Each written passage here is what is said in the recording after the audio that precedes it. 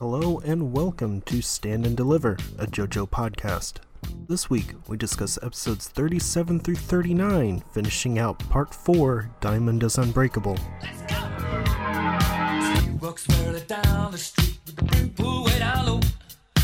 Ain't no sound but the sound of speed. Machine guns ready to go. Are you ready? Hey, are you ready for this? Are you hanging on the edge of your seat? Out of the doorway, the bullets rip to the sound of the beat. Yeah. Another one bites the dust.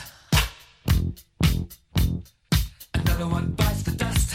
And another one gone. And another one gone. Another one bites the dust. Hey, hey, I'm gonna get you too.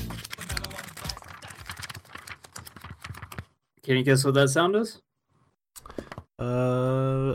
Hot sauce packet.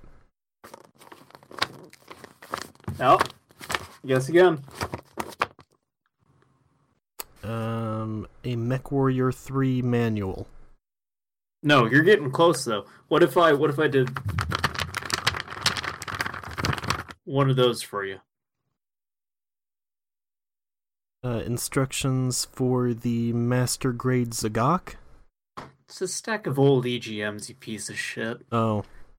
You dumb motherfucker. Look, I was... I pulled these all out tonight and have been looking through them. The oldest one I have here is the first screens from Pokemon Gold and Silver. Sure.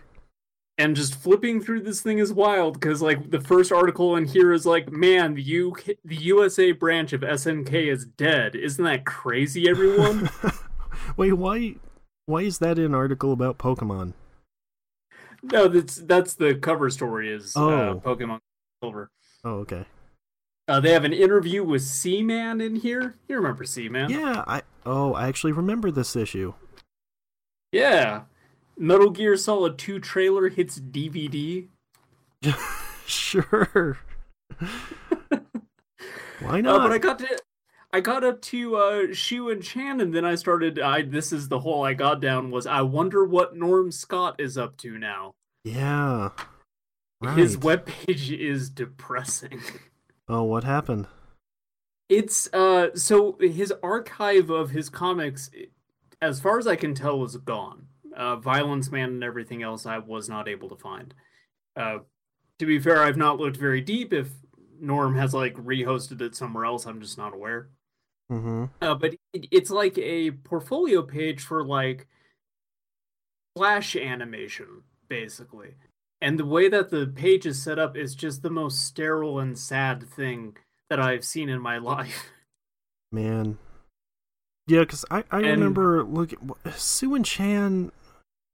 He did something for, like, slave labor graphics, right? Yeah.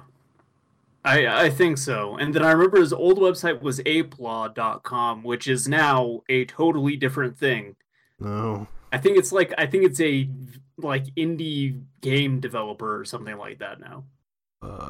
Okay. Yeah. I don't know, but there's a Patreon page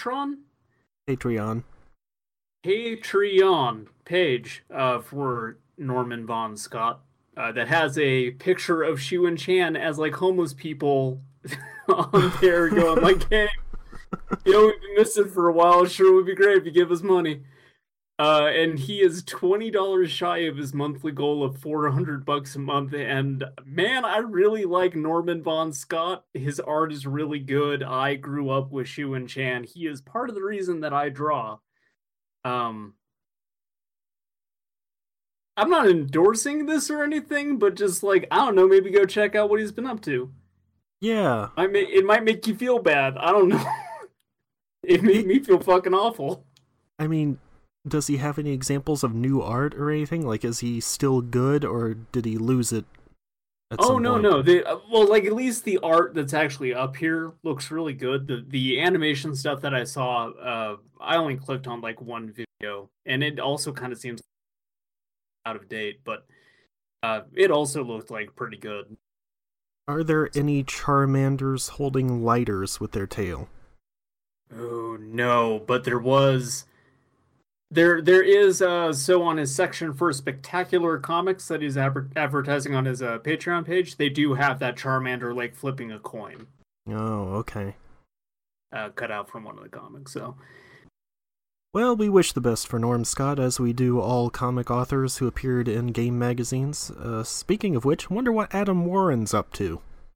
Haven't that's a seen good anything question. from him in a while. Well, I mean, I guess Empowered is still going. I All right, guess. Adam Warren's Suicide Watch 2018 is a go. There's still 2 weeks left in the month. You know, Somebody check in. I'm gonna say Adam Warren probably doing better than Norm Scott, because Empowered is still in print, even though I think it is absolute garbage. I just want him to go back to drawing weird, like, one-panel comics about Raiden from Metal Gear Solid 2. Sure.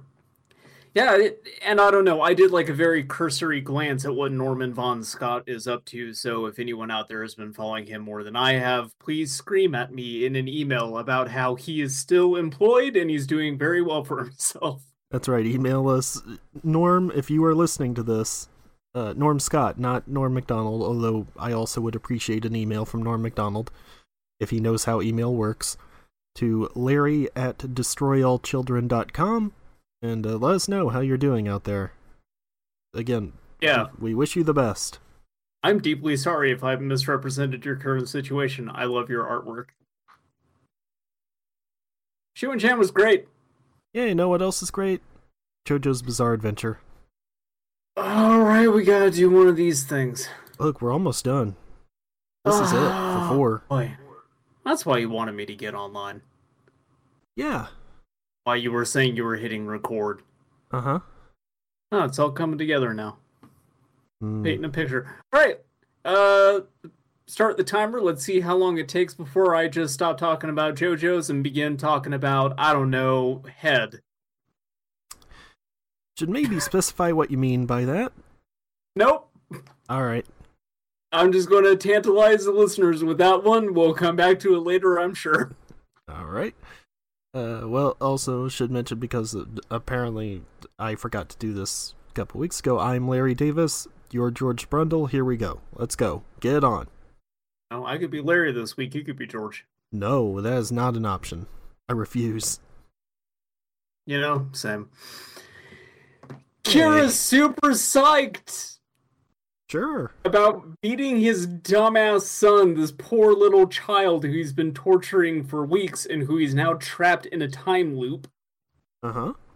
As you do. And in true Kira fashion is just standing in the middle of the street with his arms stretched out going, "My name is Kira and I love murdering women." Yep. Gotta let everybody know. Oops, did I say my name again? It's an actual fucking thing that he says too. Yep. Whoopsie doodle. Yeah. Whoopsie doodle dumpski. So then Hayato is just like, oh, well, no, actually, this was part of my plan. You see, you thought that I was answering call again this morning. What I'm really doing was calling up Josuke. And, like, I can't remember exactly what he explains to Josuke, because he can't explain that, you know, Kira's my father, otherwise bites the dust doing its thing. Uh-huh. But, like, he had called him ahead of time, and so Josuke shows up and is within earshot of Kira yelling his name, and then Josuke is like, hey, wait a minute. He's putting this together. Yeah, He's a very hold smart on. boy. Whoa. Let's take a couple steps back. Did you say Kira? That sounds familiar. Okuyasu, who's that guy we're supposed to be looking for again? Is it Dio? Dio, right? David Bowie? Cuts to the inside of Okuyasu's head, and it's just like the old cartoon cow playing a ukulele. So Kira yelling his name in the street, and the fact that he loves to kill, and that he's a murderer, finally blew up in his face. Uh-huh. For the first time ever. Yeah, never happened before. I mean, Nope. also, at this point, he has, what, like 10 seconds left before everybody should just explode. Yeah, and he makes the wise decision of withdrawing Bites the Dust so he'll be able to have Killer Queen to protect himself. Oh, yeah. Yeah, so the time loop is broken, Rohan doesn't get blowed up, and neither does everybody else. Nope. So, you know. I mean, yeah, all he had to do was, like, get punched a couple more times for a few seconds, and everybody would have exploded anyway. But he's like, nope. Yeah. Get Killer Queen back in here. He even explains to Haito, I can't remember if this was, like, at the end of the last episode or if it's in this one, but he's just like, oh, you're really freaking out. It must be that more people than just Rohan died. Uh-huh. So he already like has some kind of an idea that everyone else may very well, you know, bite it here. What you mean? Bite the dust? Well, you know, maybe. So during all this, like the fight kind of breaks out, and like Kira ends up getting a hold of Stray Cat. Yep. And then puts Stray Cat. So Stray Cat's kind of like Krang. Yeah, exactly. He's just chilling out in Killer Queen's stomach. And here's the thing that doesn't make sense to me. Stray I'm Cat glad is... Yes. I'm glad you're going to bring this up so I don't have to. Stray Cat is just a cat plant, right? And Yep. he's in the stomach of a ghost cat. Yep. No one can see the ghost cats. Do they just see a flying cat plant in a pot? I mean, I assume so. Because, yeah, that's something that always bothered me, too. Like, people could see Stray Cat. Yeah, but then there's like bits where Killer Queen is just not there, and we as the audience don't see Stray Cat. So does Stray Cat disappear when Killer Queen disappears? Maybe, when Killer Queen, like, has his stomach thing closed, it sort of acts like a cloaking thing. I don't know. But then that would almost be its own... So then that begs the question, okay, if a stand, like, wrapped itself around something, would that then cloak somebody? Is it like the stand is sort of like a one-way mirror kind of thing? I don't know. Or is that unique to Killer Queen? It doesn't make any sense! Nope, it doesn't. This At is all. why I love JoJo! Sure. You know what? I think we need to take a lesson from our good friend Speedwagon. Yep, what do you have to say? Then repeat to yourself, it's just a show. I should really just relax. Oh, no, not much. That's right. He was a strong silent type, that Speedwagon. Yeah. God rest his... Practicer of stoicism. That's right. He mostly just mouthed things and used gestures to communicate. Mm-hmm. The original mime, Ario Speedwagon. Marcel Marceau learned everything he knew from Speedwagon. So he uses like some of the air bullets from Stray Cat on Okuyasu and just like completely carved out a huge chunk of this guy's chest. Uh-huh. Just blows a hole in it. You're skipping ahead like a lot here. Well, you know, gotta keep this thing moving. Well, no, so they corner... First time ever I care about it. Basically, they corner Kira, and he's about to touch Josuke, and then that's when Okuyasu uses the hand to, like, teleport him to the side, and then he hits Okuyasu instead. Yeah, it's, you kind of brought it up with, like, Polnareff, and then that sort of being repeated here with Okuyasu, that his stand power is just too good. Yep. So, like, as soon as this happened, I was like, okay, well, of course they had to, like, take him out of it very, very quickly. Uh-huh. And you find out why later. When it turns out that was a good idea. Yep. Okuyasu instrumental in the, like, final part of this fight. Like, it's actually something, not to get too far ahead, but what I like about this sort of wrapping up is everyone is able to do a thing that contributes to Kira being defeated. Uh-huh. With the biggest hero, most of all, Is the ambulance. the first responders. Yeah. You know, Just like in real life. Yep. They're the real heroes. Yeah. If you meet a first responder, thank them. Uh-huh. So yeah, Josuke's like trying to get over to Okuyasu. By the way, blowing a hole in his chest reminds me of a scene from a little movie called Head. Oh, what about it? Yeah. Specifically that bit where they're in the trenches and like one of them's like, I don't want to wear my helmet. It's itchy. Then one of the other ones is like, well, you could get shot in the head. And he's like, why would you say that? Why would you say I could get shot in the head? Why wouldn't you be like, I don't know, stray bullet catches you in the shoulder. A sniper shoots you and you start bleeding out from the gut. A plane flies by, drops a bomb, blows half your chest off. By the way, we should mention, anybody who has not seen Head, this is a movie starring the Monkees, the popular band from the 60s. Everything you just heard described is from a movie starring the Monkees. That's right. Frank Zappa is in that movie with his pet cow and says that Davy Jones, the kids rely on him and his music. Yep, and then the cow talks and says, monkeys are the craziest people. That's right.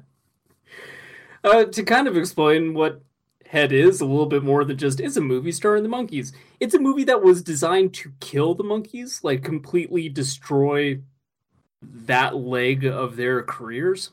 Because by this point, everyone was sick of the Monkees, including the Monkees and everybody associated with Monkees. So Jack Nicholson wrote a script designed to rid the world of the Monkees. It is a sort of a sketch comedy movie.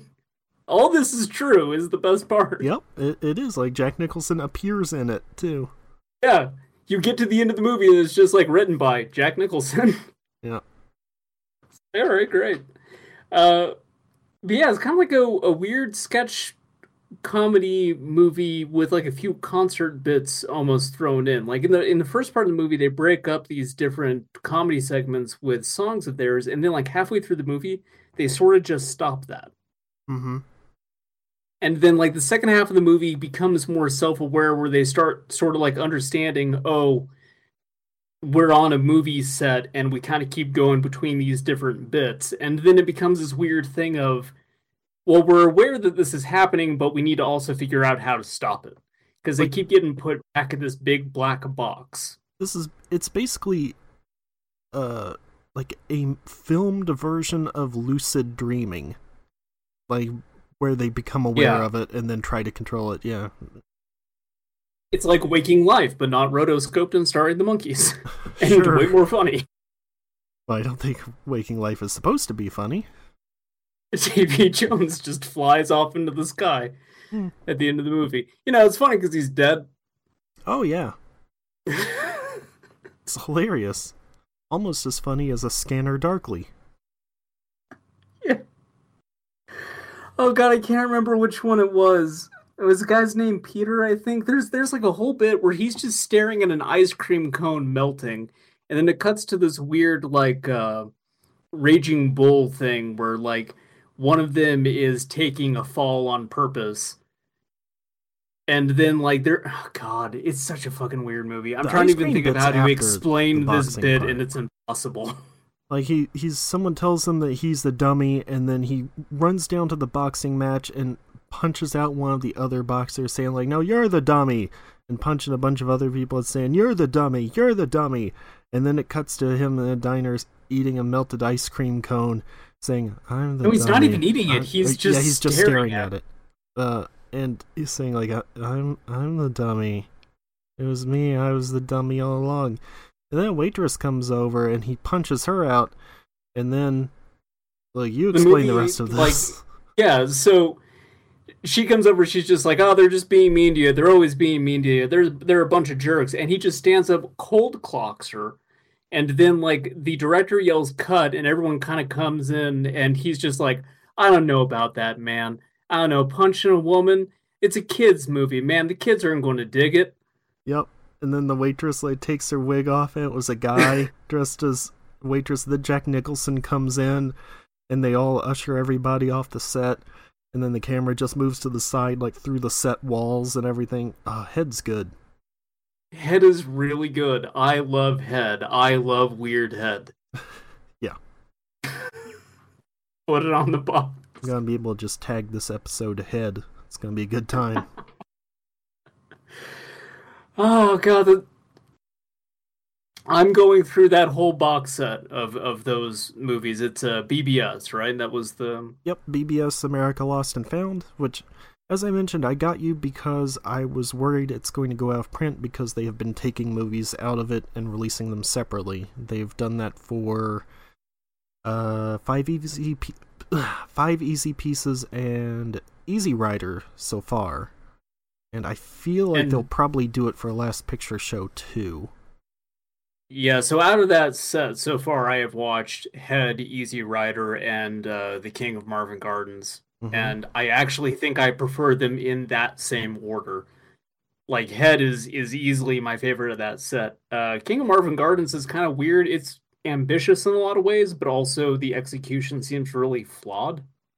Like, it doesn't quite hit everything that I think it was trying to go for. For me, that movie is all about the performances in it.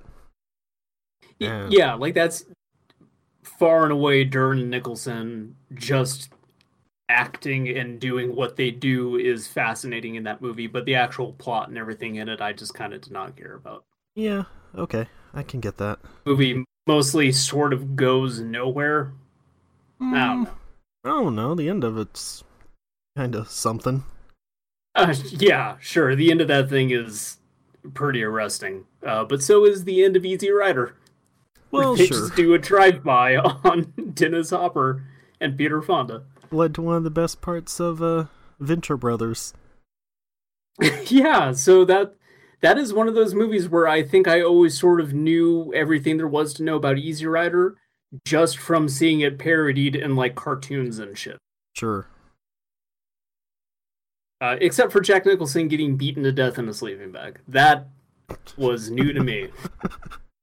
Well, you know, it's hard to mind that for comedy. It's not like two guys getting exploded. Speaking of people getting exploded, Kira. Oh, yeah. He's trying to explode Josuke by using Stray Cat's air bullets, which are now incredibly slow-moving bombs. Yep. The slowest damn bombs that you have ever seen in your entire life. It's a good plan, though.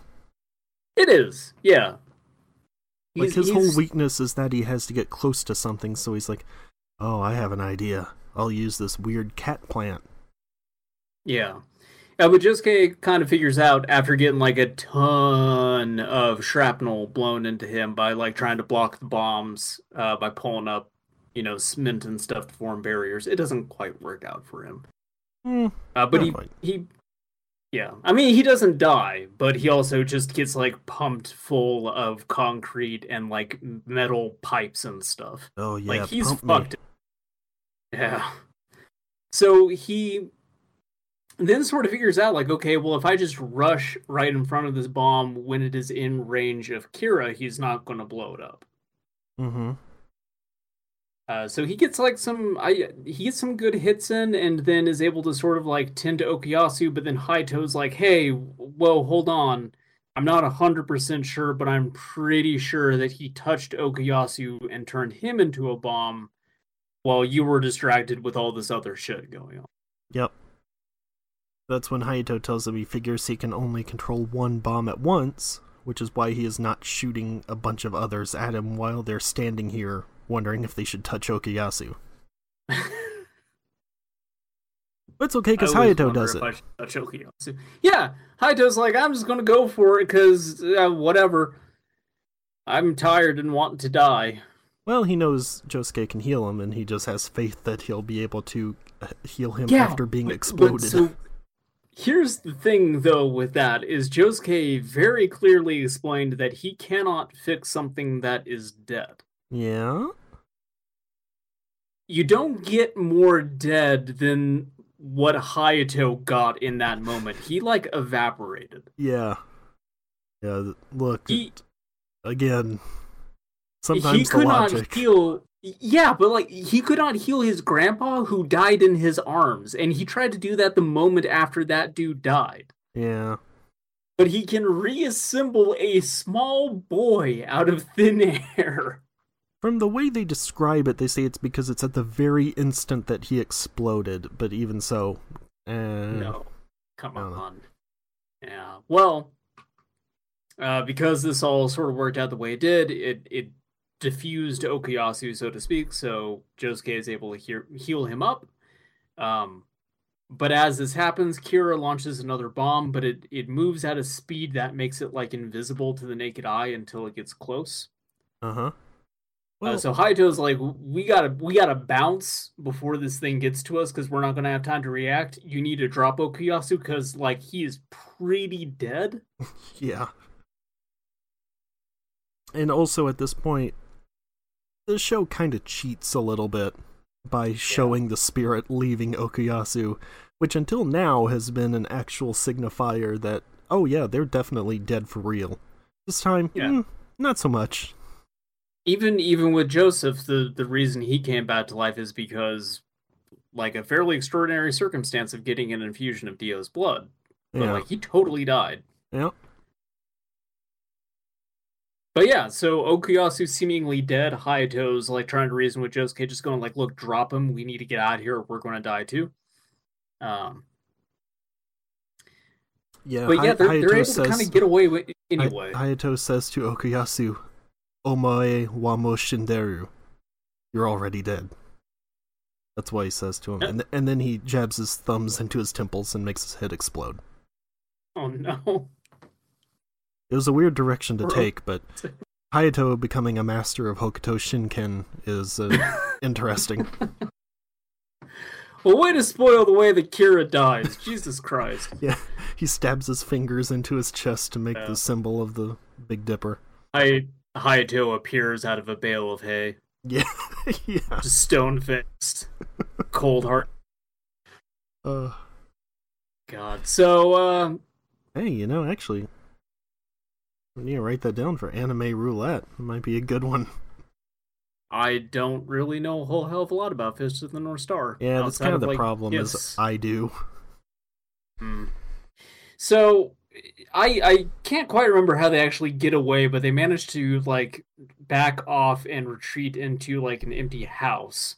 And then Kira is just like, oh, I was, like, really freaked out about Jotaro finding me, but, like, nah, this Josuke kid is the bigger threat. Like, I need to finish this guy off. I can't let him get away. Mm-hmm. And the episode kind of ends there. Okay. Let's see. Manga anime differences. Oh, good. We're back to not having many of them. Yep. Added a flashback to Hayato calling Josuke in the house before leaving. Removed Kira's detailed mathematical calculations to predict where the air bombs would travel. So I guess in the manga they had like straight up a beautiful mind style floating calculations or something. Closer to the bit from The Hangover, though, because Kira's a dum-dum. Okay, I mean, that bit in The Hangover is specifically made... Yes, no, I know, but right. I'm saying Kira is as dumb as Zach Galifianakis' character in The Hangover. Kira's an idiot. Alright. Kira's just free-range stupid. Yeah. Just also, a farm-fresh dumbass. Also, the credits here get their final revision, where now, like, every dang character from the season is in it. Like, you got, Alien Dude Mizutaki, you got Highway Star and his Bancho Babes, you got some random coworker of Kira, I think. I don't know why he's in there. And they Chu and Chan are... What? Chu and Chan are there. Oh, yeah, definitely. Violence Man is in the background, I think right before they get to the lighthouse. Yep. But yeah, like Hayato's mom, well, of course, Jonkin Boy is there, everybody's favorite. Yeah, great. Jonkin Boy. Yeah. There are times where I ask, why did Sagechi have to die and not Jonkin Boy? Like, if I could go back and do it all again, if I could make that call. I mean, the end here of the series shows what happened to, like, every character. No mention of Jonkin Boy. Nope. Do you wonder if Araki just like forgot about him? I don't know if he forgot about him or just did not care. Really, it doesn't matter to me which way, because I'm just glad we don't have to look at him anymore. Just looked back at his old work, saw a picture of Jonkin Boy, pulled his glasses off his face, and went, yeah, what was I thinking? That's the sound he makes. Yeah. Yeah, Alright. Iraqi impression. Sure. Why not? Josuke and Ayato were in the house. You didn't mention this episode opens with Pepsi. Just get a shot of the Pepsi sign. No reason. I forgot about that, actually. I mean, the Pepsi sign is not even relevant anymore, but just straight up, turn this episode on, get a face full of Pepsi. So, Josuke and Hayato are in the Pepsi house. It is empty, except for a lot of cool, refreshing bottles of Pepsi. Mm-hmm. So, yeah, I can't actually remember how Kira figures out where they're at, but like there's this bit where he's on the phone with his work and like apologizing profusely, and he's like, I'm going to be 15 minutes late. He says that he And it's a has good to... thing he said that at the start of a 22-minute long episode. He says he has to discipline his stubborn son or something like that. Yeah, and as he's like looking for the house that they went into, he like bumps into this guy who's just like, hey, you know, someone has been like coming around this neighborhood stealing so-and-so's panties. I bet that's you. Like, you need to fucking beat it, dude. Like, sort of, this guy has nothing better to do with his afternoon than to be the neighborhood watch. Well, he's also a creep. Also, he has a giant neck. Also, yes. So Kira just kind of like blows this guy off, but then like he notices a pair of panties hooked on this twig, and he's like, "Oh, it is." I can't remember the woman's name, but he's like, "Oh, it is her panties." He really was the panty thief, and then he starts like drooling over the panties, and then like looks around and reaches out to grab them, and gets blown the hell up. But he is fucking psyched about it because he thinks what it's like. Panties. He says, "Lucky," as he's exploding. His spirit is being called to heaven. Yeah. The only reason why I bothered bringing it up is that dude's death is maybe the best one in this entire part. Just exploded by panties, and he's excited about it.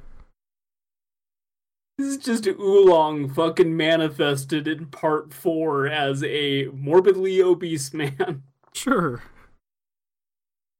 Man. Imagine how good JoJo would be if Oolong was in it. It'd be the best. Yeah. It would just be that dude in every... That's way better than Jonkin Boy. Oh, well, everything is better than Jonkin Boy. You cannot name a Dragon Ball character that is worse than Jonkin Boy. Goku's penis. No, it's not worse. Also not a character. I mean, unless you count like the way, well, you know, New York is like a character in this movie. Yeah, it's one of those more like... Yeah, you know, anything can be a character. It just sort of depends on how you write it. Okay. What you frame everything, what your themes are. Okay. You see that Pepsi sign? That's a character. You see that Pepsi sign? You can get there. See that Pepsi sign? You can climb it. Thanks, Todd Howard. Thanks, Todd Howard. Fuck you, Todd Howard. This is Fallout 99. That's what Diamond is Unbreakable is. You just wander around in Morio, and there's actually kind of nothing to do. And also, it constantly. Yeah. Download this 40 gigabyte patch, please. Kira has now figured out where Josuke and Hayato are, and he has sent a bubble in to kill them. Air bubble, bomb in it. But he can't, like, actually. So Josuke and Hayato can't figure out how Kira knows where they're at, and so Josuke has this real good bit that he's doing, this routine where he's like walking backwards around the house with his bubble slowly following. Mm-hmm. And he tries, like, lighting a cigarette and dumping it on the floor because he thinks it's maybe like sheer heart attack was, where it's just seeking out heat. Yeah, a stand that I'm pretty sure well, I guess Koichi could have explained it to him afterwards. I was going to say, like, I don't think he actually had to deal with that back when that was going. Yeah, I guess so. Because, like, Kira tries to launch it and then gets his hand cut off. Yeah. Nah, I might be misremembering the details of that. But yeah, he's trying to, like, get away from it, and then God, I don't quite. He like breaks a vase, right? Yep. A vase. Okay, yeah, right. And then he turns the shards into, like, little heart-shaped shards with, like, blood trapped inside it. And here's the bit that doesn't quite make sense to me is he says, like, okay, well, I can't heal my own wounds, but when the blood leaves my body and it dries, it becomes like any other object, and I can manipulate that. Sure. Doesn't quite make sense to me, because the whole point of his ability, I thought, was to repair or change things. So I'm not sure how it's just like, oh, well, now I have telekinetic control over my blood. Well, the thing is, he has bits of his own blood on Kira, and so it's basically just attracting the two bloods together. Okay, that's what I was missing then. Yeah, because he says, like, he still has a bit on Kira's shoulder, and Kira even mentions it, and why at that point he doesn't take his jacket off, I don't know. Well, it's Kira.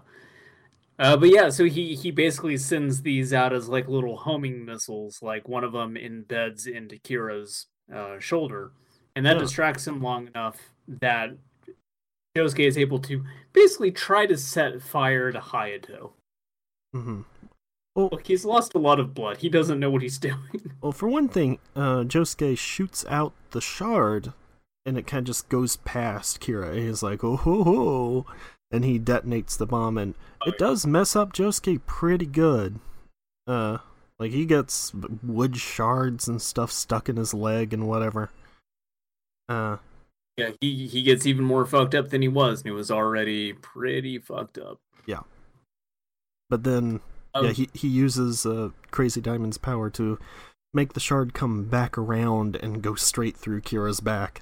And he's like, oh no.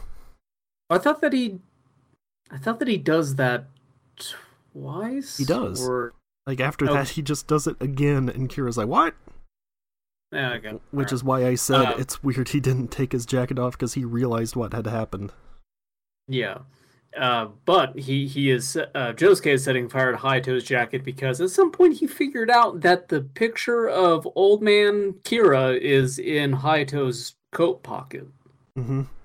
Well, he saw that Kira had a cell phone with him, and he was like, well, yeah. Who else would he be calling? Obviously, he's calling the tiny man in the photograph. Yeah, clearly. Well, the weird thing is that he would know it's in Hayato's pocket, but yes, he does notice that Kira has the phone and everything, which I like that Pappy Kira just has this little cell phone inside his picture. Uh-huh. And then he starts, like, flying around the room because Josuke has, like, taken the cell phone because Pappy Kira drops it. Mm-hmm. And then he tries to mimic his voice. He just does an old man voice, and not even really good one either. He's just like, no, Josuke's moving up the steps. Do an old man voice. Like, what would your impression be? Like an actual one? It'd be like, Josuke's moving up the steps. Just sounds like you're whining. No, I can't actually do one. Alright. Josuke's moving up the steps! I'm old, and my pills keep going missing! Oh, you mean you wanted, like, a stereotypical, like, prospector voice. Consuela is stealing my gold. I mean, you do hear old people a lot more often than I do, so I'm going to defer to you on this one. Fibromyalgia. My kids don't visit me anymore. I've got cirrhosis of the liver. My cataracts hurt. I've got bone spurs. I'm just waiting to die. I mean, you say I just sound like I was whining, but that kind of is what old people sound like, so... I mean, look, you're not wrong. I do interact with... Look, yeah, you're not wrong. It's mostly just whining and saying that they're waiting to die. Mm-hmm. Well, that and how the blacks are ruining everything. Well... Look, they say it, not me. I'm not saying I agree with it. That's just what the old people are talking about. I love my grandma to death, but she is unusually scared of Obama. Still? Yeah. Why?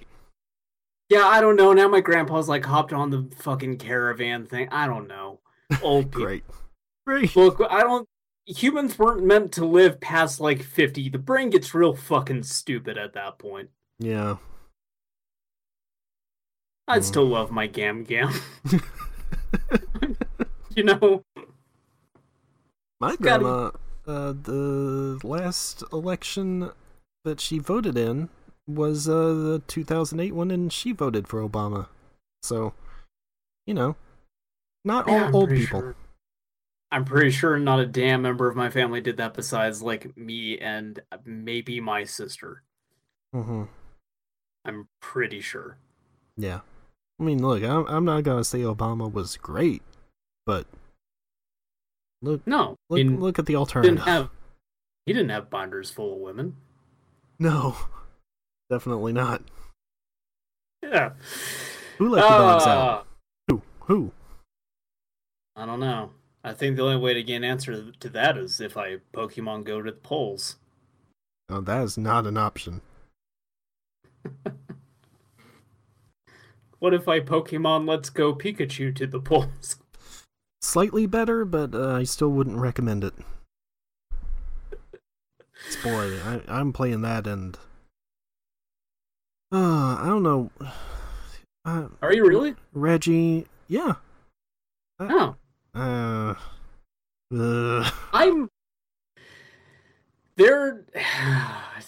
That game, the way that they have changed progression so that most of the experience you get is for actually catching the Pokemon, and the way that the mechanic work in that game really fucking sucks. Yes, it does.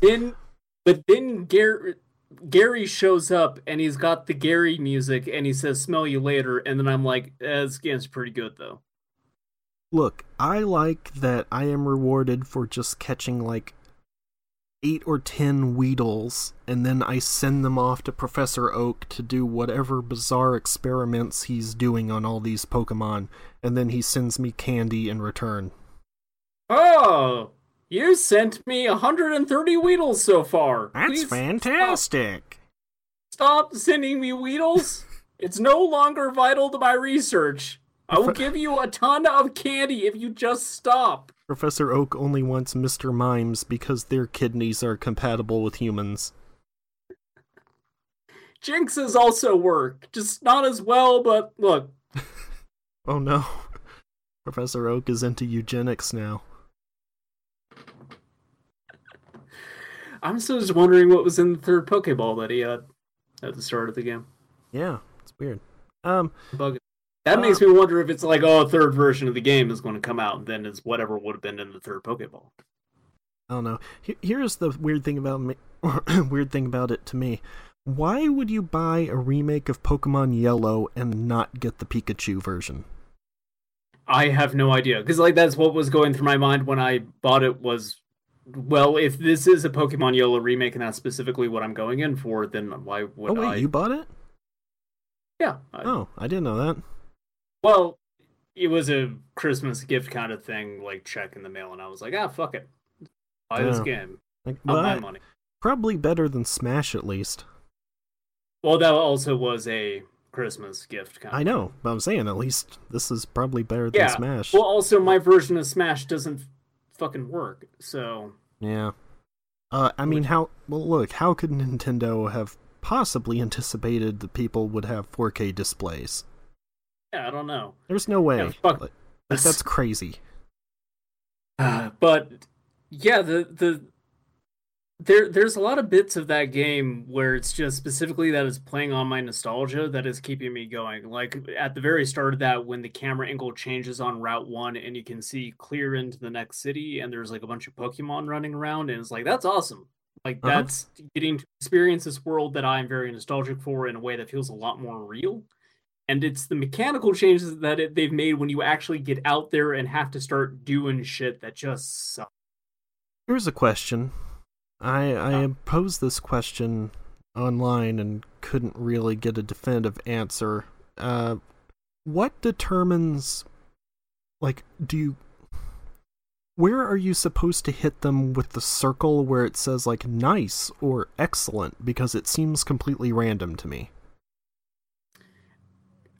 Dead center in the circle, or like it has to just be within the circle, but by the time it gets to... I mean, like, the circle that's, like, contracting. Like, I would think you need to hit it when it's at its smallest, but I've done that and haven't. Sometimes it's like, nice, sometimes no. Sometimes I just throw the ball immediately and it's like, excellent. That's weird to me, because for me it's been very consistent of like great, nice, excellent the smaller it gets.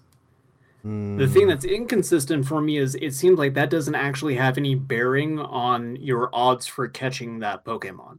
It just seems to be giving you like a multiplier on the experience you get afterwards, and that's it. Oh, which weird. Seems like the opposite of the way that should be. Yeah. Because I've had like plenty of times where I just straight up like whiffed and like barely tapped them at the edge of the white circle, and I've caught them in one go. And it was like starting as like an orange kind of indicator. Like the indicator still shows you how easy it would be to. Also, motion controls for that shit when they're jumping like left and right. I can never get the ball to curve to the left or the right. I have to wait until they're dead center. I don't know why Nintendo still insists on gyro controls. Me either. I've actually found it easier to aim with the Pokeball if I'm doing it undocked and like using the gyro that way, because just moving the screen to line up the shot, at least I have some kind of indicator there of where the ball is going to go. Yeah, I've only been playing it in handheld mode. It's probably, well, then like the reason I've not been doing that is the frame rate is trash in that mode. It's not great, like, especially on menus for whatever reason. It's like super hitchy. Yeah, I mean, to me it kind of doesn't matter for that game, but yeah. It's been bothering me a lot, the frame rate when it's undocked. So I've just been playing it docked for the most part. But like I've only played it in one sitting undocked, and it was because I was trying to catch a shiny Diglett, and I did not have time to just sit in the living room staring at my TV. Okay. I never got my Diglett. I gave up. All right. I mean, I'm just to the first city, so I have not really gotten to the point where I'm super fed up with anything yet. In case you may not know that they changed the way that the shiny Pokemon mechanic worked, which in the past was just you had like a 1 in 4,000 chance of randomly encountering one. The odds are still the same, but if you build up a chain with a specific type of Pokemon, you're progressively lowering those odds to the point where it's like 1 in 340 that you'll get one. It's still terrible. But what you do then is you use a lure. What the lure does is it will only make rare Pokemon appear, and then you just stand perfectly still because the duration of that is determined by how many steps you take. So you catch 31 of a specific Pokemon that you want, because that it will take your odds as low as they can go before you don't get any benefit anymore.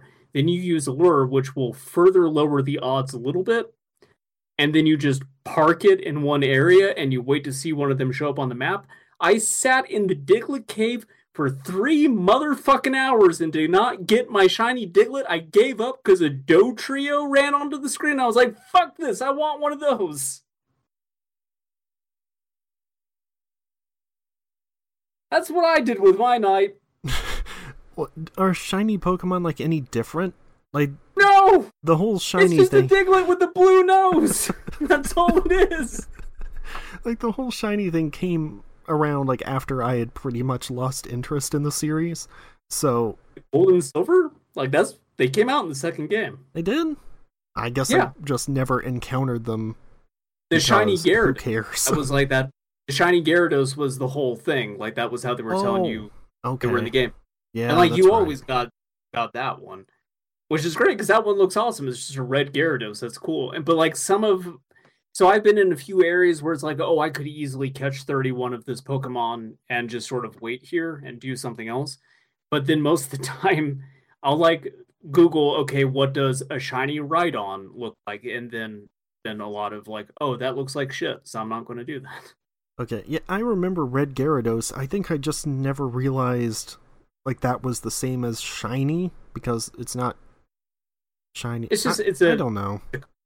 That's don't it. care. And it does a little sparkling thing when it comes. It is 100% superfluous to everything else. It is pointless. They made it way easier in this game to go after that stuff, and even then I spent 3 hours in the Diglett cave with that music just pumping through my skull, and I am tired and I pray for death. All right. But then I don't know, man, like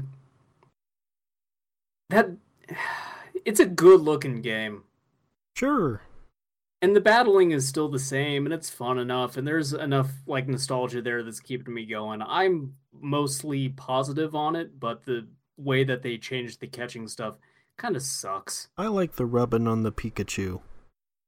Yeah, I like touching my Pikachu. Yeah, I wonder if the catching stuff, like that was specifically because they finally realized how weird it is that you would be running around in a forest killing tons of Pokemon to level yours up. Or like I'm not what sure. the rationale is behind it. I don't mind you getting experience for the act of catching a Pokemon. I like the fact that your entire party gets some experience. I kind of don't like the way that they handled this though with the multipliers and everything, because it kind of felt like I was over leveling everybody way too quickly, and then what is already an easy game became like an absolute cakewalk. Yeah, like, I mean, like I said, I'm at the first city. I think most of my Pokemon are like level 15, 16. Yeah, but then like you have to engage with it, because if you try to just pull back from that and earn your experience through battles, you will not level up quick enough. Mm-hmm. So that's the issue I've been having is catch what I want to catch, don't catch anything more than that. And then when it starts to feel like you're encountering guys that are just too high level for you, then you need to like pull aside and get a chain combo going for a few minutes and like power level everything. And like that's just not a fun way to do that. I don't know, it just feels kind of fucky to me. I don't know. I just like catching everything and then sending them all off to Oak's Horror Labs and getting candies.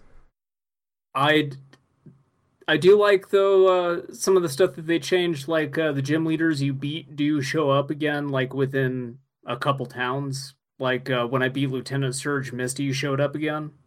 Oh. It was just like, oh, it's funny seeing you here. Like, I'm going to go take a dip in the ocean. And then when she left, like, Pikachu got my attention, and that adorable little prick wrapped up a present for me in like a leaf with some string, and inside was like an earring that Misty.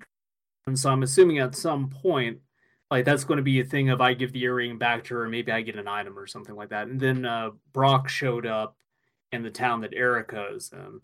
He's like, yeah, part of my duties is like I got to go visit all the other gym leaders, and I came over here because, they're all babes in that gym, and they did not want me in there.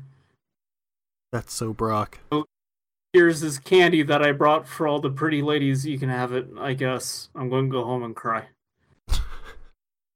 Poor Brock. Poor Brock. Yeah, but there's some cool stuff with like members of the Elite Four showing up, and like they do some neat things with that game, but none of it is mechanical. Great. Yeah. Anyway, Pappy Kira got exploded. Yeah. He's dead now and will never be in another episode of JoJo's Bizarre Adventure. Nope. Hi.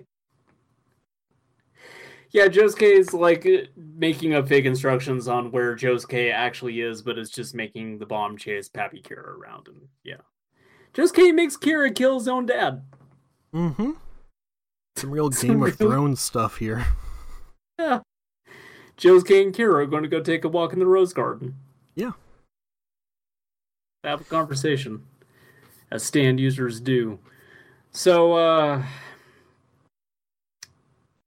trying to remember if this takes place in the next episode or this one, but I think like they continue the attack outside, and like Josuke is actually like savaging Kira at this point, but then a stray cat of his own volition popped out and like shoots, or I think he like makes padding with the air bubble, so the last few attacks from Josuke don't really connect. Yep.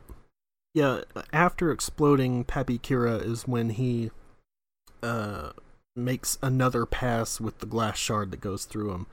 And then that's when Josuke and Hayato come outside. He's like, alright, I'm just gonna go punch him a bunch now. And then, yeah, he does the air bubble thing. But I'll then... do a Dora Dora, and then we'll be home in time for dinner. That's right. And he launches another bubble at Josuke, but... suddenly, oh no! Dokuyasu is here. That's his right. soul, I guess, like, just flew back up his butt, and everything's okay now. Sure. Okuyasu's like Jesus Christ. He comes back all the time. Yeah, that's right. Oolong made another wish on the Dragon Balls. Sure.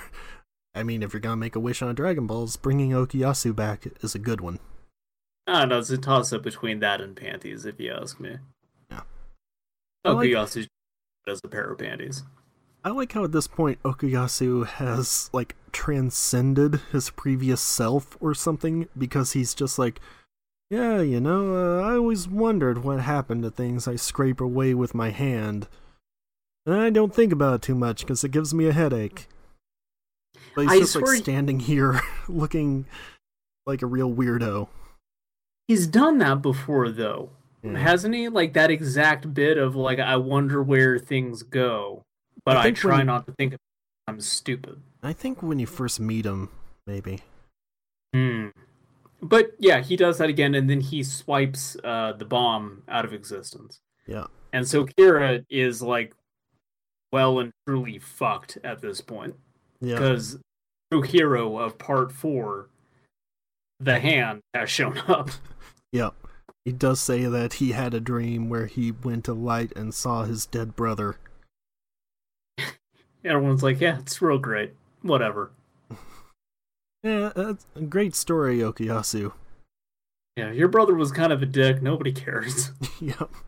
We all know why you keep talking about him. Nobody else liked him. He had a bunch of tiny men shoot me. Yeah.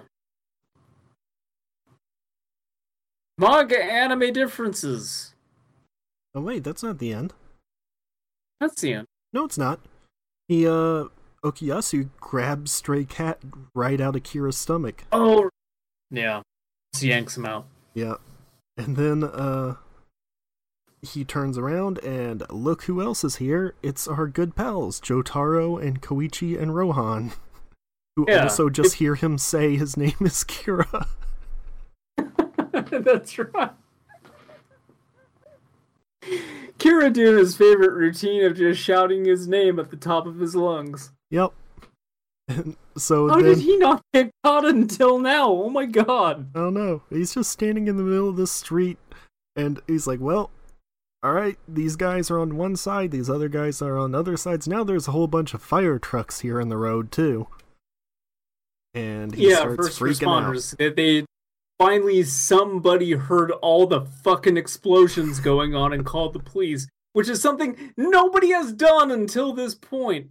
People have exploded well within the vicinity of other people and nobody's questioned it. But now, finally, Look, someone more Call the damn cops! Call the police! Get up, get down. 911's a joke in Mario Town. Yeah. I mean, I was incredibly happy though, like finally somebody called someone.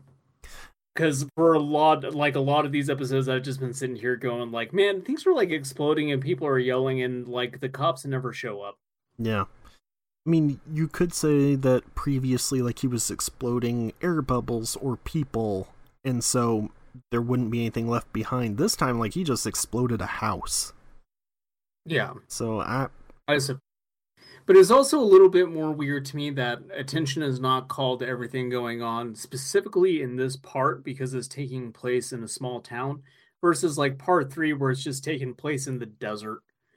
Or, like, part 2, where usually the stuff that is popping off is happening around other characters who are, like, completely in the know with what is going on. Yeah. But also, that's what I like about this part. Sure. Morio is a really laid-back town. No one cares. Nobody is a snitch. Sure. Manga anime differences for the penultimate episode. Changed Kira's cell phone to a sleeker, more expensive model for the time period. Because Kira's got money. Yeah. Yoshihiro's death is concealed by the explosion instead of being shown disintegrating. And changed the position of the hand to beside Okuyasu during his reveal instead of behind him. Right. I don't know, that's a good shot of Okuyasu. Yeah. Yeah. Kira is kind of fucked at the start of this episode. I mean, yes. He, also for the rest of it. Yeah, he ain't got nowhere to go. He's kind of freaking out. He's having a very bad day. Yes. Like, look, in the past when he's had a bad day, he's been able to turn things around. He's a real, like, make lemonade out of lemons kind of guy. I totally thought you were going to say he sings a sad song to turn it around or whatever that song is. If I remembered the lyrics, that is exactly what I would have done, but... Okay. Wait, you had a bad day, taken one down, sing a sad song just to turn it around? Why is singing a sad song? They turned paradise into a parking lot? Yeah, that's it. Okay. What does God want with a starship? I don't know. It's what happens when sad white people make music.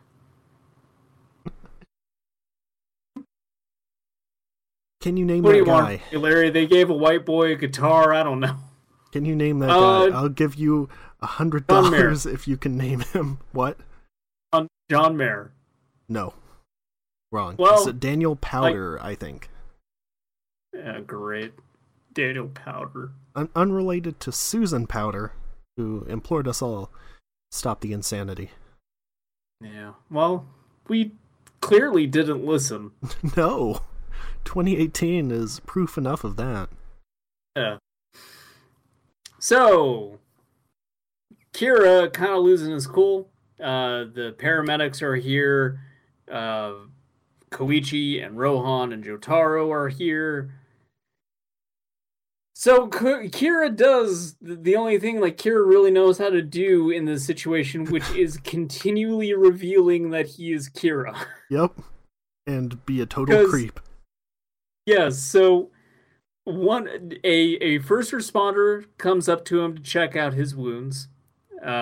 This very pretty lady who's just trying to do the right thing, and then Kira, first of all, turns her into a bomb.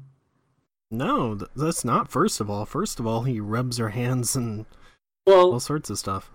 My impression was, like, at least during that or the moments leading up to that, he probably did the thing where he turned her into a bomb. She has been, like, bombified at this point. Because, like, everyone's going like, oh no, this is really, really, really bad.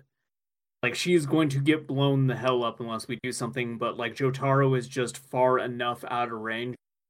Star Platinum wouldn't really work. And here again, this is the part I was talking about specifically a long time ago when I said... Clearly, Jotaro has not seen surviving edged weapons, or Araki has not seen it, rather, because you could close that distance in the 2 or 3 seconds that he can stop time. But that was an interesting segment where they're like, okay, bad guy, cop, right? 1 foot. Okay. Yeah. You die in 1 second. Bad guy, cop, 15 feet. Bad guy kills you in 2 seconds. Bad guy, cop, 50 feet. Then you got time. You got kind of time. It's a 50-50. 50-50. You got kind of time to maybe take out your gun. If you've already got your hand on the gun, you could probably do it. Cop, bad guy, length of Lambeau Field. you get a shot off. And sure enough, he does in a bit, but not before. Yeah, Kira is rubbing his gross, bloodied face all over this woman's hands, and just going like, "Oh, your hands are so soft. My name is Kira. I killed 48 women." Yep. When I was a little boy, I saw a picture of Mona Lisa, and I got a big old boy boner. And then I went home and I cut out a picture of Mona Lisa's hands, and I got real weird about it. Yep. Get an origin story for Kira's hand obsession. Yeah, just reminiscing while this, like, insert of Mona Lisa just kind of flies by his face. Uh-huh. And it started making me wonder, like, is that a meme or something? Like, have people replaced Mona Lisa's hands with, like, other things? Is that picture of that old white guy smiling? Like, who, you know what I'm talking about? Like, the stock photo? Yeah. That would be a good one. First time I saw that, this might be embarrassing, but I got an erection. Like, just swap out Mona Lisa during that entire bit, and it would be really fucking good with pretty much whatever you put in there. Oh, I just thought of a really good one I'm going to make later. Well, you better capitalize on it before it, like, really takes off, and then people start putting, like, Pepe and stuff in it, and then it just... Yeah. Then it just gets... It's just a problem. And Grouper in there. Well, the first time I saw Melee, I got an erection. Look, I haven't put much thought into it. I just thought, like, hey, it'd be pretty easy to chop out that picture of Mona Lisa and put whatever you want in there, man. Yep, you're right. Get wild with it. So, yeah, we get a fucking origin story. Nobody asked for this, but I'm glad it's there, because it's great. Yeah, this episode directed by George Lucas. He was just like, yeah, people need to know why he loves hands as much as he does. The Mona Lisa is the key to all of this. The Mona Lisa is the funniest character we've ever had. I was going to say Drunken Boy is the funniest character we've ever had. Well, sure. I may have gone a little too far this time.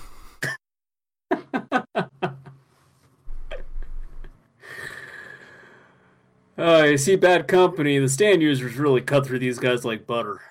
Mm-hmm.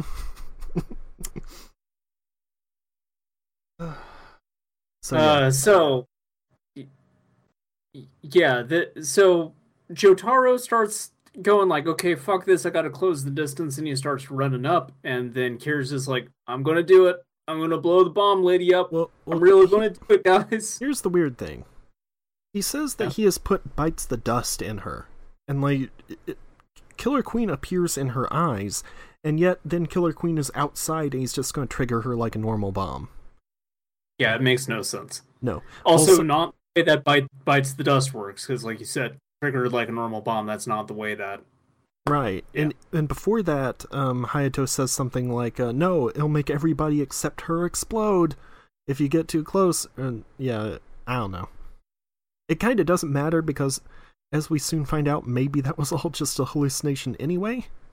Yeah, so he is just standing around like everything is normal with his briefcase and all that, and he thinks he's about to head to work. He's like, yeah, Bites the Dust worked. Oh, I'm so great. And My name is Kira? I don't care who knows it. Yeah, hands give me boners.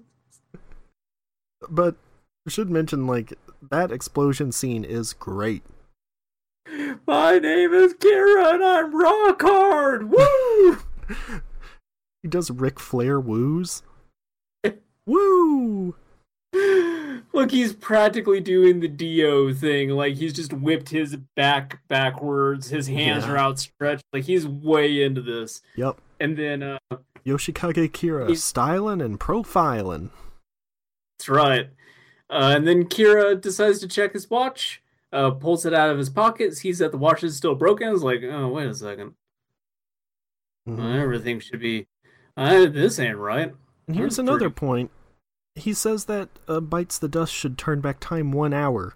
That was also never said before. It was just the beginning of that day. Yeah. So... Yeah, actually. Although, I mean, it kind of makes sense because Hayato does immediately travel back through time after everybody is blown up. Yeah. But then that would have... I guess it would be an hour from the point that it... I don't... Like, he says something... I've had a few weeks on Bites the Dust, and I still don't completely understand how it works. Like, I thought the whole thing was that he will keep Bites the Dust active in Hayato for as long as it takes, and he will continue redoing things until everyone's dead. And to me, that would mean it wouldn't just go back an hour when it detonates, it would go back to the very beginning each time. Yeah, I don't know. It doesn't make sense. But... nonetheless, it's not Bites the Dust. He's not been sent back in time because the watch is still broken. He's still wounded, and Remy.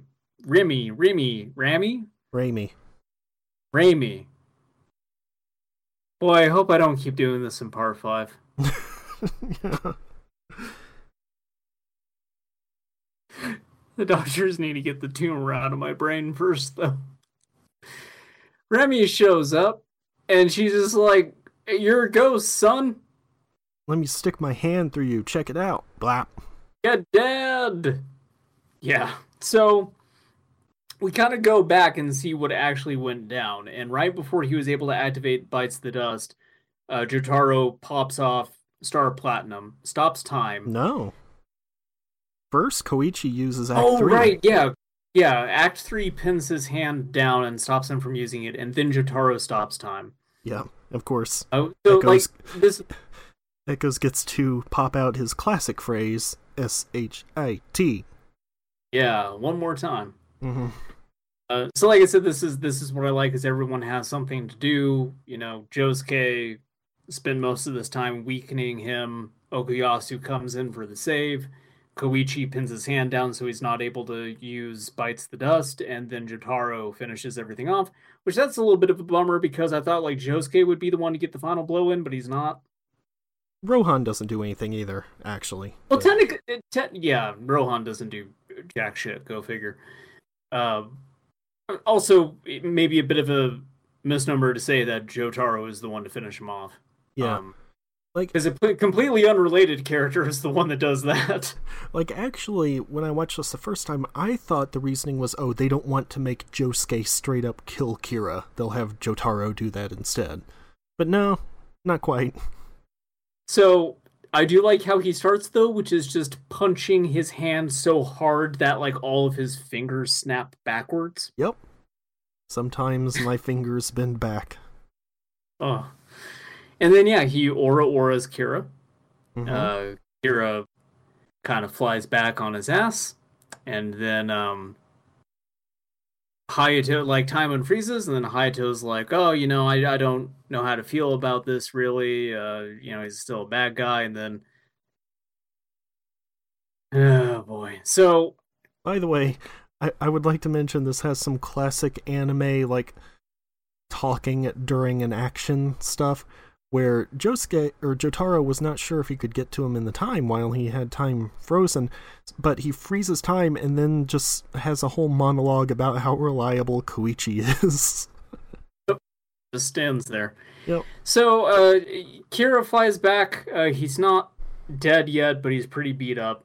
And then the ambulance starts pulling backwards, not really checking to see if anyone's there. And it hits the back of Kira's head, and it's not just that Kira's head gets crushed by the ambulance, is that it like twists around and snaps first and then gets rolled over. Also rips his face off. Yes, like there's this bit where someone gets out and is like, "Oh, I fucked up." Yeah. Back the ambulance up over his head again. We need to see if he's okay. Yeah, that's my favorite part, is they just roll it forward again. So because of it's like, oh my god, his face is gone. Uh-huh. This man is very dead. And also, I really like this bit where Rohan's like, yeah, this is the best thing we could have hoped for. Yeah, everyone's just kind of standing there in disbelief, going like, oh god. Yeah. That just happened. But yeah, Rohan talks some sense. He's just like, well, what were we going to do? Like, we couldn't arrest that guy. There was no evidence really that he did anything because he blew people up. Yeah. Even if you arrested him, like, he could still do a lot of damage. Like, he would just recover and he could start using his stand again, and we'd be right back into this dire situation where we got to deal with bites the dust. Mm-hmm. And then, like, doing this, none of us had to commit a murder. So, hey, this is great. Yeah, let's all go home. Another job well done. Everyone started shaking hands. Uh-huh. Yeah, so Josuke, well, then after that, it cuts back to you can do the it. alleyway. And he starts bleeding all over. His face starts, like, cracking up because he's starting to realize, like, oh, and then Remy is like, oh, you probably don't know who I am because, like, when you killed me, you didn't have a stand, so, couldn't take my hand or anything. Yeah, you couldn't explode me, so I'm still here. Yeah. And so Kira then realizes who she is, but not only that, he then pieces together, like, oh, my dad told me that when spirits die, they go to this place where if they look behind themselves, they'll get dragged to hell or whatever. So I bet that is here, and you're trying to get me to look behind myself because, like, you're showing me your back or whatever. Show me, like, the knife mark I left. But, like, I'm not going to do it. So you and I, we're just going to pal around this alley for the rest of eternity. I'm going to get real weird about your hands, probably. I do really like this bit where, like, he grabs her and, like, moves his head in front of her and then transitions back to original flavor Kira. Yeah, he turns into David Bowie Kira again. Finally! Like, it's weird when you think back and are like, oh, we only saw him as Bowie Kira for, like, maybe 5 or 6 episodes. Yeah. Even though that's, like, the thing that people kind of bring up a lot is that Kira looks like Bowie. Yeah. But, Remy had a plan the whole time, which is basically to hide her dog in a tree. Mm-hmm. Then Sure. wait for Kira to figure it out, and then sick the dog on him. Which gets him to turn around, and then the hands come out. Well, it straight up bites his hand off. Hell yeah. Yeah, Arnold, the MVP. Yeah. Swallows the hand, just pops out of his neck. Gross. Well, look. So Kira gets dragged into hell, basically, by all. A little bit of irony. Hands are what got Kira off. Now hands are what is his undoing. Yeah. By the way, this is what the movie Drag Me to Hell by Sam Raimi was about. Raimi, get it?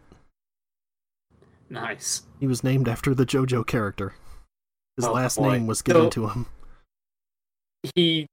Kira gets, like, broken up into a bunch of pieces, and, like, all those get dragged away into nothingness, basically, and Kira's dead. He's gone. Hooray! No more Kira. Yep. Was saved. Kira's gone forever. That's right. Definitely not coming back. Nope. Which makes me wonder how they're going to handle, like, a villain in the next part. Because, like, this was still sort of tied back to Dio in a way, because it was Inaba who gave Kira's dad the stand arrow. Mm-hmm. So, like, I know enough to know that the arrows come back in the next part, so I wonder if it's just, like, Dio had a lot of arrows and was just handing them out? No, I think a little bit farther back. Alright. I know Dio plays like some role in it because I do at least know that Giorno is Dio's son. Yeah. I'm not sure what becomes of that. I just know that he's like, I got a picture of my daddy in my wallet. I love him a whole lot. I mean, Dio never comes back, like he does not resurrect or anything. A picture that clearly was taken from Joseph. I don't know how I got a hold of this. Fuck it. Yeah. Honestly, the weird look, we'll get to that in a week, but it's kind of weird that's the photo he has, is the one of like Dio showing his sick back tat. Oh, right. Okay. Whatever. So, Again, we I kind have of not catch watched that, so this... I know the photo you're talking about, but... Yeah. No, he like has that in his wallet. He's just like, yeah, I got a photo of my dad. I never really knew him. It's in my wallet. And it's just that picture of Dio. And then they play like a little bit of like, you know, that sort of theme that keeps sort of popping up in part 4 that originated from part 3, like the battle theme. But they do it sort of like all creepy and it's... Sure. Anyway, whatever. Just watch it next week. Watch a bunch of Italians Yeah. beat Just people's with watch- shovels. Italianoing it up. When the moon hits your eye like a big pizza pie, that's a JoJo. Gabagoo! No, it's not gabagoo, it's gabagool and it's a food. It's not just something you yell. Gabagoo! Unless Italian Fred Flintstone Gabba Gabagoo. Gabagabagoo! Yo Gabba Gabagoo. Anyway, Raimi goes Sorry, back to heaven. That's going to be terrible. What? It's going to be terrible. I already know I'm not going to be able to behave myself with that. Oh no. Also, I have Oh, a feeling you'll God. be even worse at pronouncing Italian names. Yeah, probably. Oh, man. It's going to be even worse because we do one episode a week at some point, so it's just going to be that for like 40 weeks. Like 30, but sure. Oh, boy. That's still way too much. Yeah. So, we catch back up with everybody. Remy is saying goodbye to everyone, and these assholes are like, yeah, we know it's selfish, but would you mind being displaced between worlds for a while longer? She's like, Could no, you, like, maybe not move on? no. I have to go now. My home planet needs me. Yeah, and she gets Rohan to actually admit that, you know, he is going to miss her and stuff, which is kind of touching. Also weird to see Rohan actually behave like a human being. Yeah. But so she flies away, and then we start getting this montage of like, oh, where are the characters now? What are they up to? Well, no. Before that, Joseph and Jotaro are leaving. And Josuke runs up and he's like, hey, old man. And Joseph's like, yeah, what? And he's like, you got that picture of my mom I gave you? He's like, yeah, I got it here in my wallet. And Josuke's like, great. And he has an edge of the picture with him. And he uses that with Crazy Diamond to steal Joseph's wallet. And he's like, hey, your son needs an allowance, right? And then Joseph's like, ah ha ha ha. These kids. Yeah. Just like, I love my boy. That's the last we see of Joseph Joestar. Yep. I assume. I don't know if like he shows back up and like I don't think he probably shows up again like as a character, but I sort of wonder if there's like some lip paid to him. Probably, but no, I don't think he ever actually appears again. Yeah. Like I'd almost wonder if it's just like, oh, maybe there's a photo of him or maybe there's a quick bit of him mentioning something in a flashback, but Yeah, like I'm probably. pretty sure that a character will mention Joseph Joestar. I am actually looking here at manga appearances, and yeah, there are only a couple of chapters after this one, and they're just like mentioned only and photo only. So, yep, this is it. Well, you know, his voice actor's dead, so he's definitely not appearing in the anime anymore. Well, yeah. Which is a very bleak way of looking at it, but that's the reality of it. Mm-hmm. But yeah, we get that, and then we start doing these different flashback scenes, and I'm trying to kind of remember how they all come to a close. I know that they mentioned that like Joseph has officially adopted Shizuka. Shizuka? Oh, Octung Baby? Yeah. Yes. I don't know if that was ever actually named. And Jotaro got his doctorate after like writing a thesis on a starfish that he saw on the beach. Yes. Like, that's maybe the funniest thing in this series yet to me. I love that he just saw a starfish on a beach and wrote a thesis about it and got a doctorate. Oh, Jotaro. Jotaro's a Koichi weirdo. and Yukako are a happy couple now. Mm-hmm. Still think he's brainwashed. Still think what Yukako did to him was fucked up. A little bit, but also I think Yukako just kind of mellowed out in general. I don't think that any of that is okay. Yeah. I don't think that's okay. That's like an ongoing date rape happening. I don't know. God. But look, Tonio we get to see again, which is awesome. Yes. His like restaurant is doing great. And like Highway Star is there with all of his Bancho babes.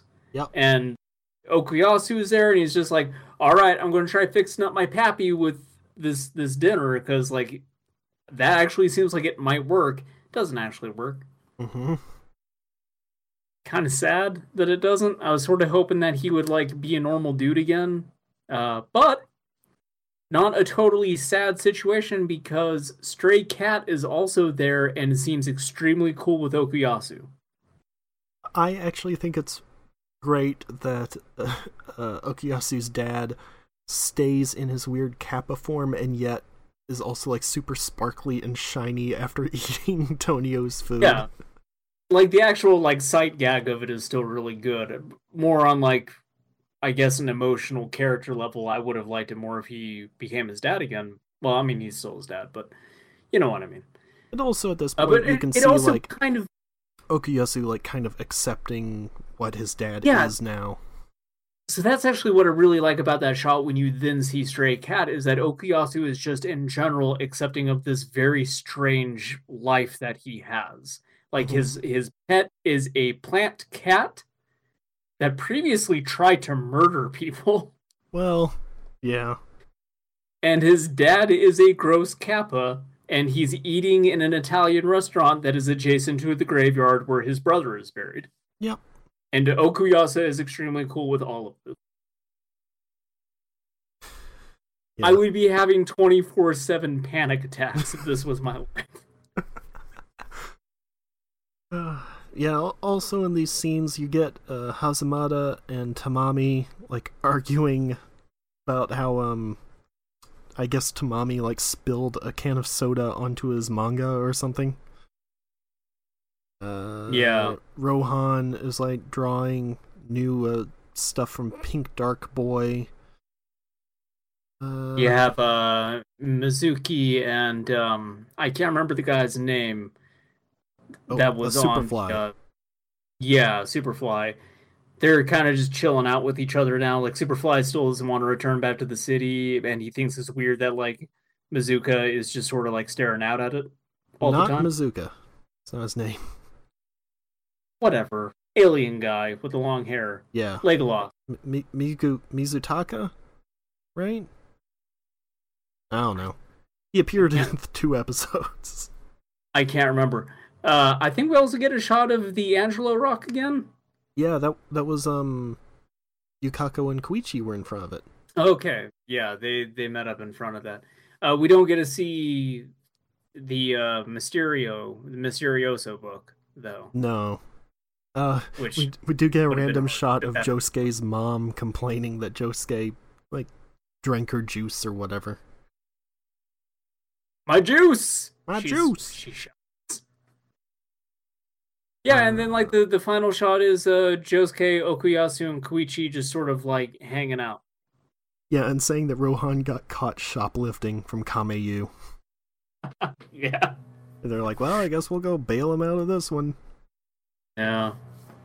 It's a nice final shot of this, though. Like, the actual final shot is Josuke does a pose. Yes. Strikes a pose. Evokes. Yep. Very good chance Arlen. I have bought a statue of Josuke in this pose, and I'm waiting for it to arrive. Boy. That's... How much did you pay for that? Like $25. That's... Alright. That's a pretty good price for that statue. I wanted to get one of the figures of Josuke, but it is super expensive. Yeah, the thing is, like, just get the Banpresto statues because they are pretty cheap and big and pretty good. Like, they're not posable. That's the downside, but look, how often are you going to be doing different poses anyway? Every damn day of my life. It's JoJo's Bizarre Adventure. Always be posing. Like, I got that Josuke one. I got one of Goemon from Lupin the Third. I got a one of Kira, like, doing this weird, like, jazz hands pose. Original Bowie Kira, that is. So. Yeah, no, I've never been much for buying statues specifically. I've always been more about figures. Because I do, too. like, routinely repose them and kind of move them around and stuff, so... I don't. That's what made me realize I should maybe just pay $25 for these instead of $50 for those figures. Oh, also I did pre-order the figure of or statue of Guido Mista. So that part 4. That part 4, you are correct. Yeah, the best part of JoJo's Bizarre Adventure. Uh-huh. Now that I have seen it all, I have seen everything. I feel very confident in saying that is my favorite part. Yeah. Now you're talking. Joseph is still my favorite JoJo, but that is my favorite. Yeah. Okay. To be fair, he doesn't really do a whole lot, like, similar to Jotaro in Part 3. Like, they almost feel... It almost feels like other characters are maybe more the main character. Like, Part 4 felt more like Koichi's part in the same way that Part 3 felt like Poe's story. A little bit. Yeah. It kind of stops doing that about halfway through. But Sure, but Koichi, I think, overall gets way more character development than Josuke does. Yeah. Okuyasu gets more character development than Josuke does. Well, yeah. I still like Josuke. There's a lot of... Yeah, no, I like him a lot, too. I'm not saying he's a bad character, just that, you know, compared to someone like Joseph, who we have gotten so much of over the course of the series, and who has been consistently great. Mm-hmm. It's hands down, Joseph is my favorite JoJo. Yes. Joseph. There's a lot of Joseph anime is manga... a weirdo. Yeah. A delightful freak of nature. My favorite moment in this entire series so far, actually, I think, is still when Joseph shows up in Mexico dressed as a woman. Sure. Just genuinely hurt that his outfit had no effect. Let's go for manga anime differences here. A lot of them. Yeah, there are... Oh, most of these are just the end scene, because that wasn't originally in it. Like, all of the characters showing up. Added a range indicator for Star Platinum, the world's time stop. Added a flashback to Kira's youth while he's explaining the origins of his hand fetish. So, good to know that wasn't originally in there. Wait, so is the origin in the anime, or does he explain it in the manga but doesn't, like, actually show, like, Kid? I would guess he explained it, it just didn't actually show it. Kira traveling back in time via Bites the Dust is much more intricate, with extended visuals and effects. Kira's head being twisted around by the ambulance's tire is shown rather than obscured. The actual crushing of the head is still not shown. Kira's face is shown transforming back into his original appearance as he attacks Raimi. The hellish dimension Kira is dragged into is shown. What? button for a second, adding his head twisting around is a really good decision because that is like a genuinely arresting moment. Oh yeah. Like, for as much as they have blacked stuff out in this part, like you've not got to see the gore in this part of JoJo's Bizarre Adventure, like seeing that dude's head twist around is alarming. Yeah. I mean, this part in general, as I had said when we started it, it's not nearly as gory as the previous parts anyway. And so when you do get something like that, it makes it even, like, freakier. Yeah, it's impactful. It's a really good moment. And Raimi's final farewell scene is extended.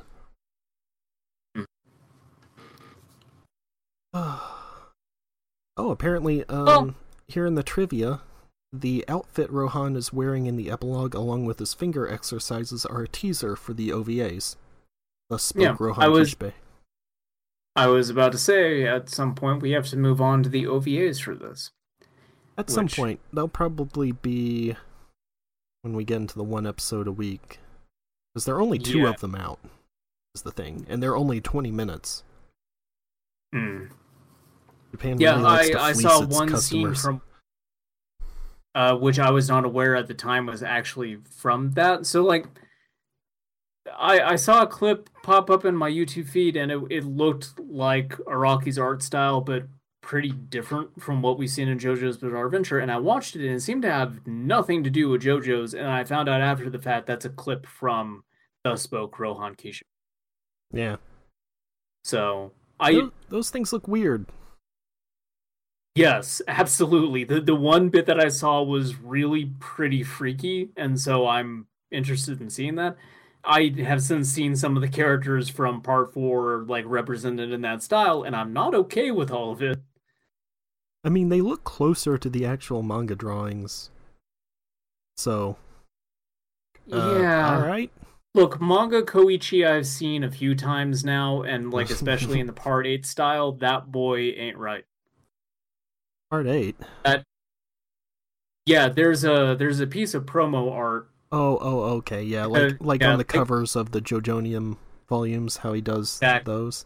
Yeah, and so he did one of Josuke and Koichi, and Koichi looks horrifying in it. Josuke looks mostly fine, but Koichi is a disaster. Yeah, I can see how Josuke would work because he's already a pretty boy, but... Yeah. Alright, next time... Fine. That's it for part 4. Next time, watch episodes 1 through 4 of part 5. Gold experience through joining the gang. Wonder what gang it is. Yeah, I don't know. That's a very nice, wholesome gang. Yeah, like the Butterscotch Gang. Sure, the Apple Dumpling Gang. Butterscotch Gang is an actual thing. That is a movie that I watched back in the... We're probably going to have to talk about that in the next episode. I need to tell you about the Butterscotch Gang. Well, the Apple Dumpling Gang is also a real movie, with Don Knotts. I might be messing up the name of the movie, but... Did you think the Butterscotch Gang starred Don Knotts? No, it would have been an objectively better movie if it did. Oh, okay. Way better. Look, we got it from, like... I'm not going to get too into it. I'll talk about it some other time, but...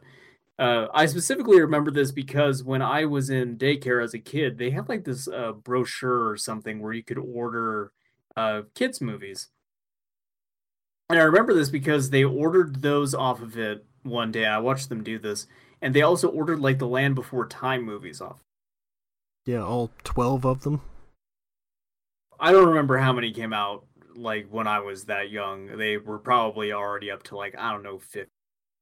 At this point, there are more Land Before Time movies than there are Final Fantasy games.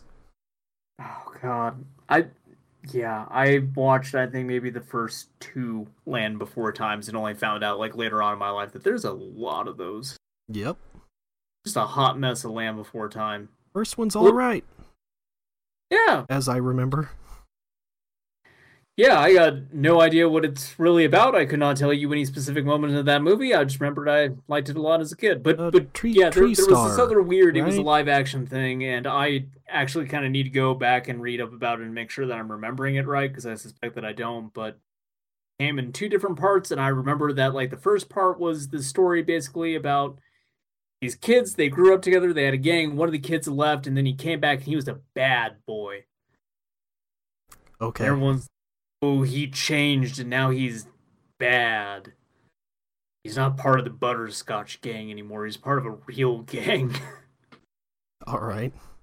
I don't know, something like that. And then like the second movie is just about like, fucking, I don't know, there's gold hidden in the mountains and we got this map and we're going to go find it. So like the first movie is totally grounded and it's supposed to be like this cautionary tale, and then the second one I think was even different actors playing the same characters, and it was just like, we're going on a treasure hunt. Did like the first movie come out before Goonies and the second one came out after, and they were like that is why I need to go back and actually like look up the specifics and make sure I'm remembering everything right, because it might be possible that the second movie is just a totally different thing that for whatever reason in my old age I'm associating with this unrelated movie. But are you sure you're not thinking of City Slickers 2: The Legend of Curly's Gold? I'm 90% positive that I'm not. But there's that 10% margin of error that I'm giving for myself. So next week I might have to come back and issue a correction. You can't quite remember if Daniel Stern was in it or not. I mean, we know you have issues with Billy Crystal. No, like I think Billy Crystal was in it. Are you sure it was him and not Dennis Miller?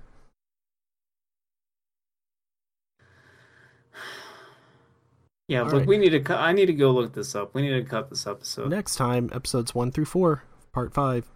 Here we go. I don't even know who I am anymore, really. So Yeah. I'm Larry Davis. No, you're not.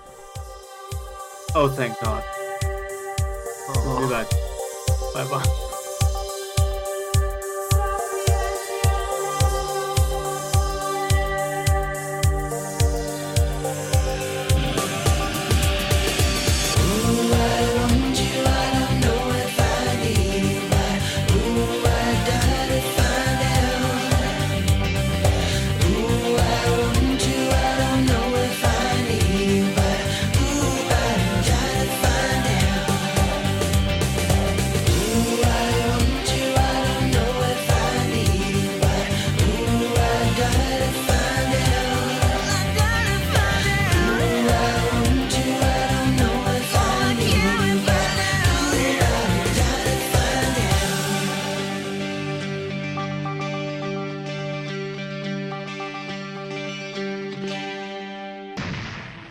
To have the world's most comfortable pair of ultra soft.